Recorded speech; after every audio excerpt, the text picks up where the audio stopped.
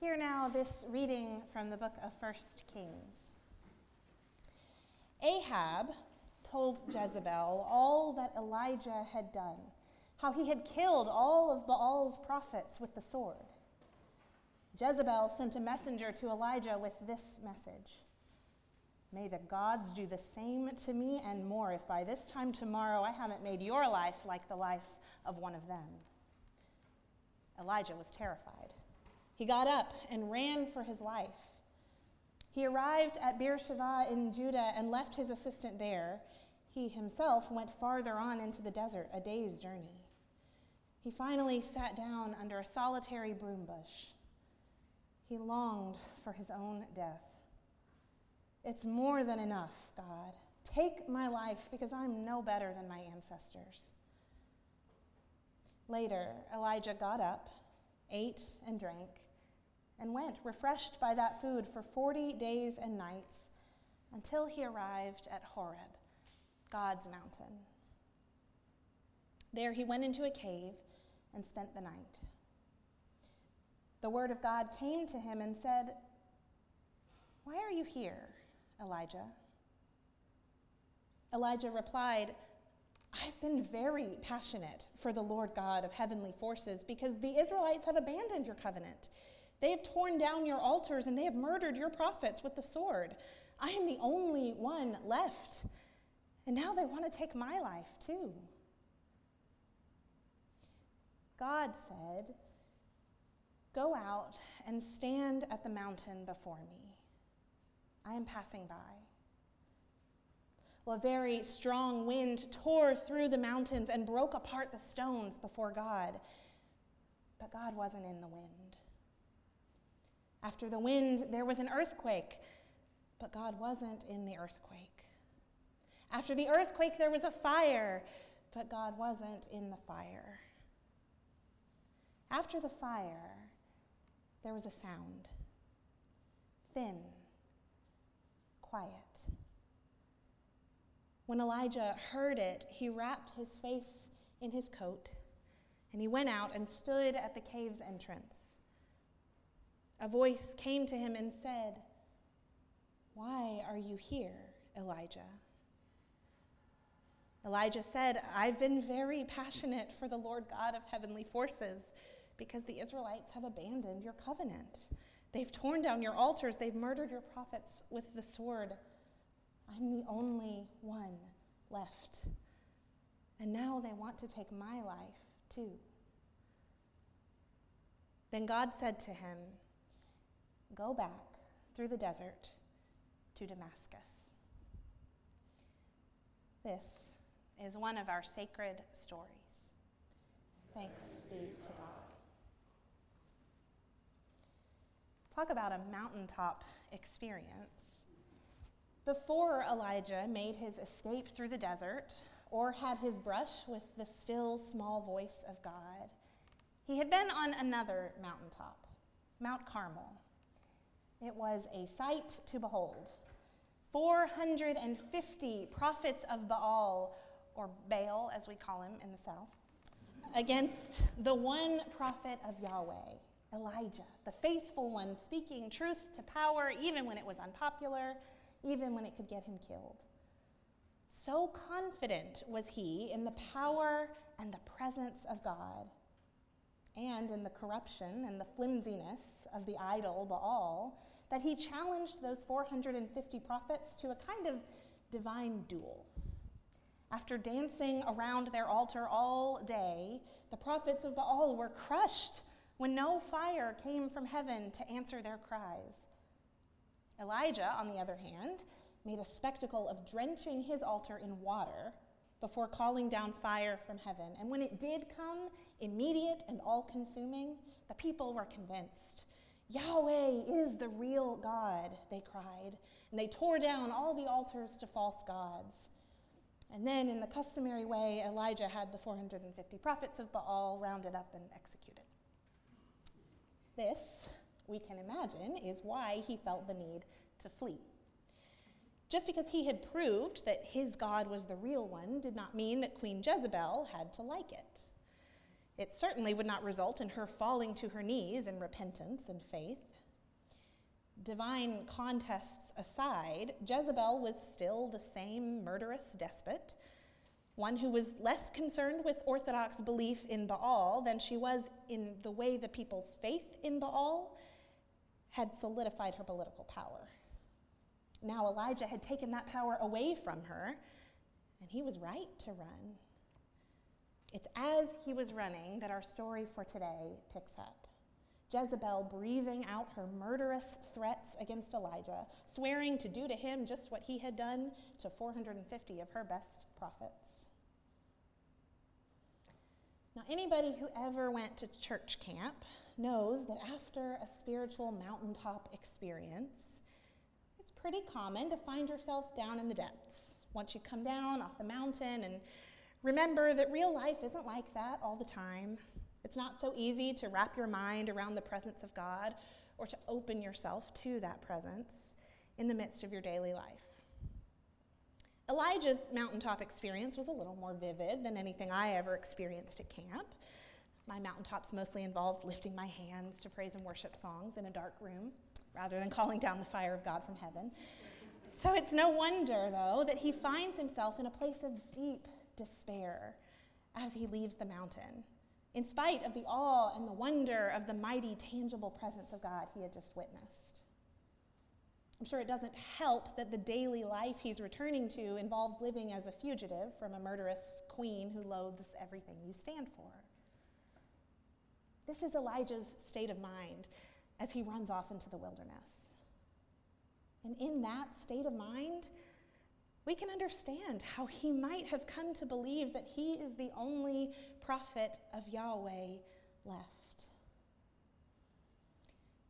Except that we know, and Elijah should know, that there are at least 100 others, because Obadiah had just told him right before the Mount Carmel incident. Obadiah, incidentally, also a prophet. Obadiah himself had helped to hide them all away, to protect the prophets of Yahweh from Jezebel. So although Elijah may be the only one here in this cave in the desert, and I don't want to belittle the suffering he must have been going through, this is not a fear that's grounded in reality.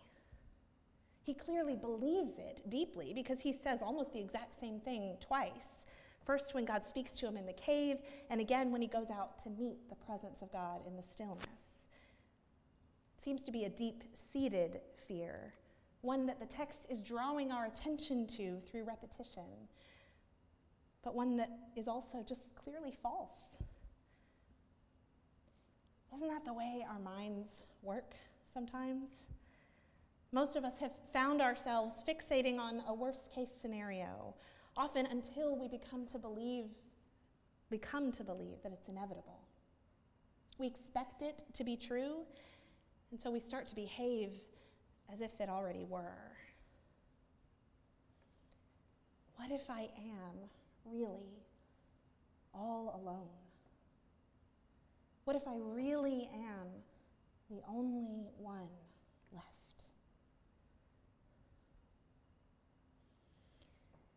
Did you know that the United Kingdom created a new position in government last year called the Minister for Loneliness? Around the world, there is growing consensus that loneliness is not just an emotional or relational epidemic, but one that is having physical consequences. A 2017 essay by a former U.S. Surgeon General cited a study that found the physical effects of loneliness on a person could be just as harmful as smoking 15 cigarettes a day. The UK is seeking to address the problem on a national scale by increasing funding for community spaces, by expanding the work of charities and community groups, and in a particularly creative move, incorporating postal workers into the effort.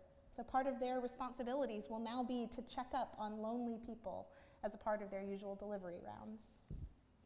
It's a fascinating problem, and I would imagine it's one that might hit close to home for some of us here as well. Our family has been here for just over 6 months now.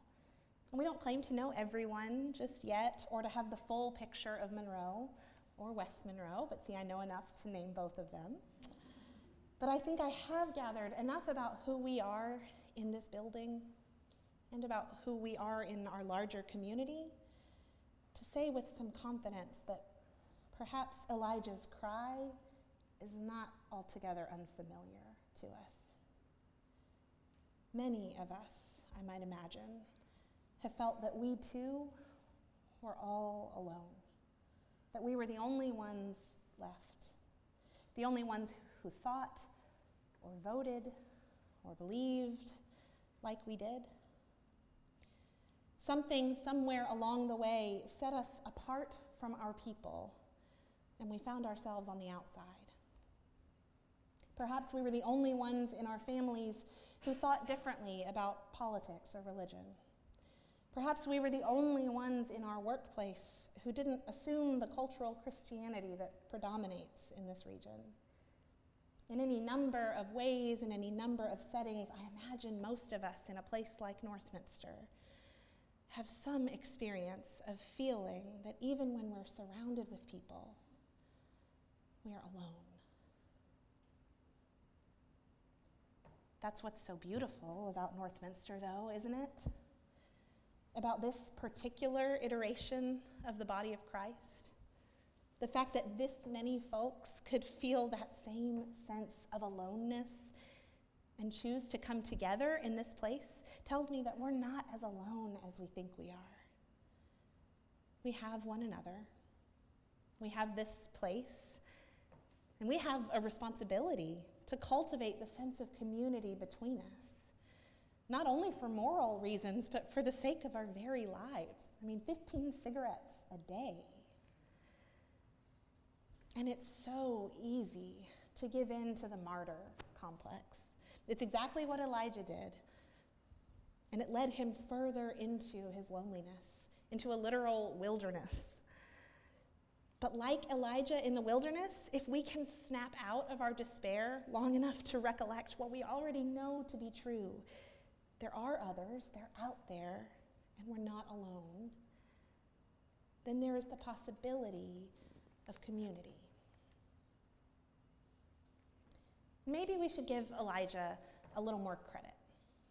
Let's imagine he was listening when Obadiah told him about the 100 prophets hidden away in their various caves.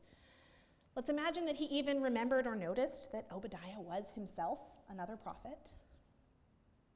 I wonder if Elijah just felt like he knew Jezebel well enough to know that there was no hope for any of them, as if they might as well all be dead already.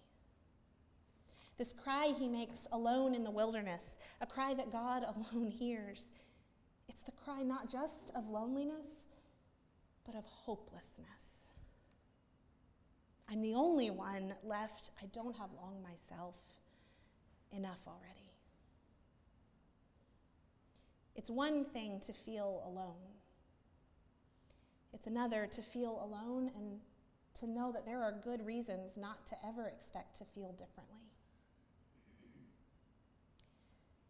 This hit me hard as I spent time with this story this week. Going back to the analogy of our church in our community, many of us may feel with good reason that there's simply no chance that those around us will ever change their politics or their theology or whatever it is that separates us into a them. And that hopelessness has a tendency to sink the loneliness in even deeper. The sense that not only are we alone, but we always will be. It's the sense that no matter what we do, even if it makes a dent, it won't be enough to turn the tide.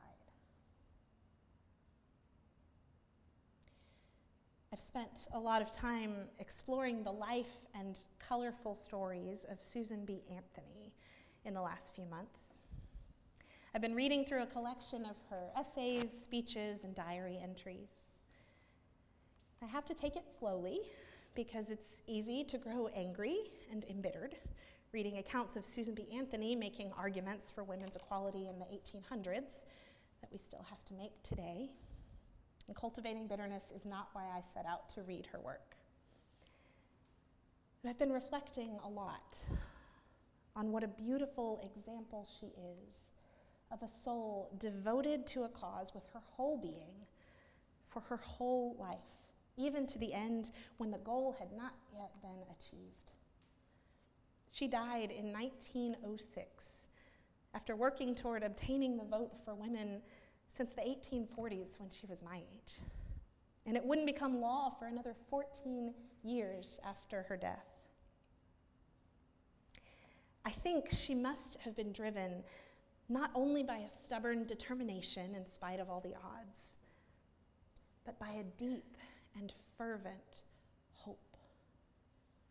In the last letter she wrote to Elizabeth Cady Stanton, her lifelong friend and partner in the struggle for equality, Anthony wrote about how surreal it was that they would have to pass the baton to a next generation, leaving the work still unfinished after so many years.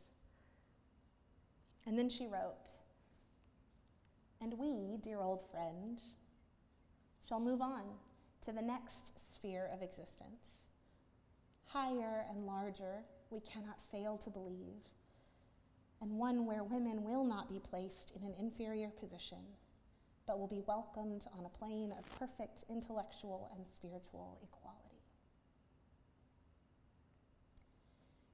Susan B. Anthony has become, for me, a model of what it looks like to believe in the future God dreams of, while maintaining hope right now in the midst of the not yet in which we find ourselves.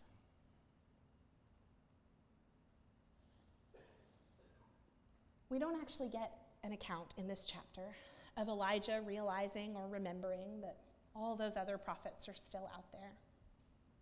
It almost seems like God chooses not to dignify Elijah's complaint with a response, as he's crying out, "I'm the only one left," when he so clearly, certainly, is not. It's interesting to me that God doesn't say, "No, my child, remember my servant Obadiah hid 50 prophets in one cave and 50 in another. Go find them and you'll be in good company." Instead, God says, "Come out here and let's talk." Do you think Elijah was expecting more fire? After a display like Mount Carmel, he would have to have been, right? And the fire came, but God wasn't in it. So too with the earthquake and the thunderous windstorm, the loud and bold and decisive acts of nature that had come to be associated with the divine. In these, God was not to be found. Not today. Rather, after all the fuss was over, a calm stillness came over the mountain. A hush was in the air. The Common English Bible I read out of today says there was a sound, thin, quiet. The old King James translation is where we find the language of the still small voice that spoke. And others call it the sound of sheer silence.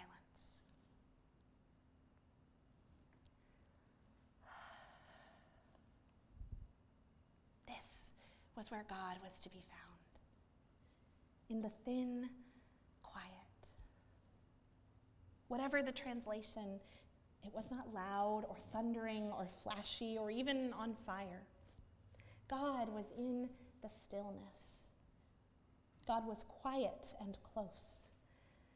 And as Elijah wrapped his face in his cloak, he stepped out into the serene silence of God's presence, and in that presence, he wasn't alone. The voice of God asked for a second time, "Elijah, why are you here?" And for a second time, he lodged his complaint. "God, I'm alone. I'm the only one left." And then, for a second time, God answers Elijah's complaint with instructions. Go to Damascus. It sounds dismissive. I don't believe that it is. In Damascus, Elijah would anoint a king, and then he was to anoint another, and then, and this is where I believe God's wisdom is most evident, Elijah was to appoint a successor, a prophet like himself, to carry on his work. God's instructions were essentially, prepare for the reality that you won't live forever. And then do what you can to ensure that when you're gone, the work will go on. Elijah's hopelessness was rooted in a sense that no matter what he was able to accomplish, if he were the only one left, what was it all for? And here, in response to this despair over his own smallness, his own mortality, God offers the very practical advice to plan ahead, to make arrangements, to make the most of the time you have left. And although it would be delightful if, in that time, God chose to show up in daily pillars of fire, most often it seems that God is evident in the quiet, the mundane, the ordinary. And isn't that exactly how the work gets done? Incrementally, in our showing up day after day. The work of God goes on as slowly we move the needle over time. The work of God goes on as the mantle is passed to a new generation.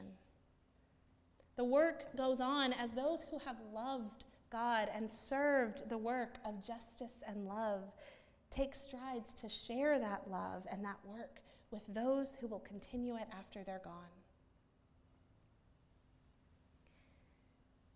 So Northminster,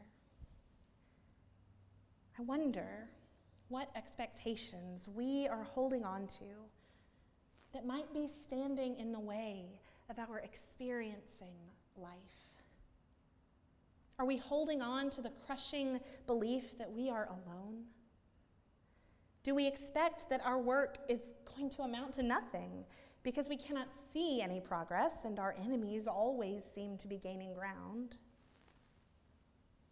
Are we expecting that if God is going to show up, it'll have to be in dramatic fashion? I wonder if we could let go of those expectations, if we might find that we have encouraging community, if we might find that God's power looks different from the world's power and is actually effective after all. If we might find that the healing, rejuvenating, justice-working, meaning-making God has been here all along, in the still, the small, the silent, and the ordinary, in the thin, quiet. I wonder what might change if we did.